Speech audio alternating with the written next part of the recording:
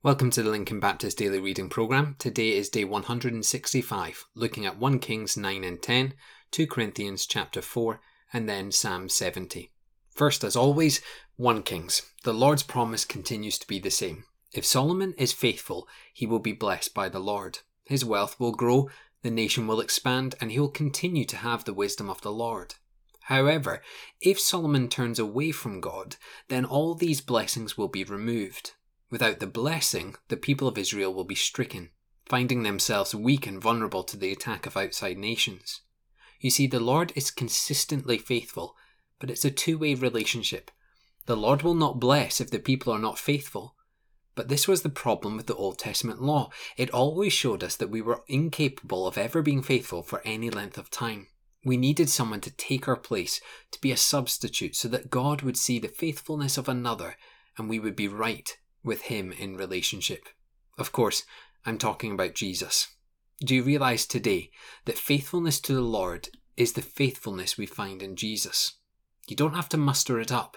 You simply need to go to Jesus, seek him, and be right with God. We now head into 2 Corinthians, and we read that the gospel is light. It casts out darkness and brings complete transformation. Yet the darkness fights back, wishing to hide us from the light. It puts obstacles in our way, so the light is blocked and the darkness can hold its victim for a little longer. You see, few of us realize we are in the darkness that Satan has held us in for so long. We need the light of the gospel to fight against it, to fight for our very souls. For when we truly see the light of Christ, we will walk out of darkness, away from Satan and into the Saviour's hands. And notice where the light shines. It shines into our very hearts. And that is the very core of salvation, that our hearts are wicked, but can be made righteous through the cross of Christ. Yet this wonderful treasure we have has to be held with utmost care, for we are like a jar of clay, easily broken, easily cracked. Therefore we must remember that no matter how the darkness tries to fight back to keep hold of us, through Christ we are never lost.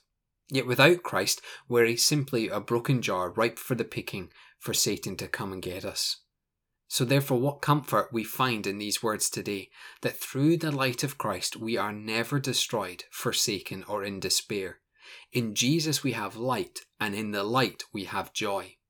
Therefore, as Christians, we look not at the outward, failing body. We look not at the fallen world, but we look toward the future, one prepared and protected by Jesus. We're not miserable Christians. We are Jesus-filled, Spirit-led, overflowing with joy Christians who hope for the future. Now, does that describe you today? If it doesn't, cast your eyes on Jesus, the light of the world, and know that he is fighting for you. Leave the darkness in your life behind and know that Jesus is sufficient. Finally, today we have Psalm 70, and I really admire David when I read these Psalms. Each time he finds himself in trouble, he turns to the Lord. I know I don't always do that, yet his example is very compelling. Notice verse 4 and 5. When he is in need, he prays to the Lord to come quickly. Then he praises the name of the Lord, for he is salvation and is the help and deliverer that David needs.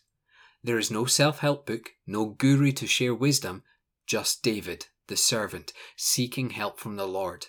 So simple, yet so profound. Today, what do you need help with? Make sure you turn to the Lord for your help and deliverance. It is in the Lord we find peace, and it's in the Lord that we see the perfect will of God fulfilled. Don't go to the latest self-help Facebook group. Go to God with your needs and know that he has the power to serve and to protect. So let's pray about this. Father, we do pray that we would come to you with our needs and that we would find salvation, help, and our deliverer through Jesus. Father, we pray that we would see the light of Jesus when we feel like we're in darkness. And Father, we pray that we would know that that light is fighting against the darkness to hold on to us.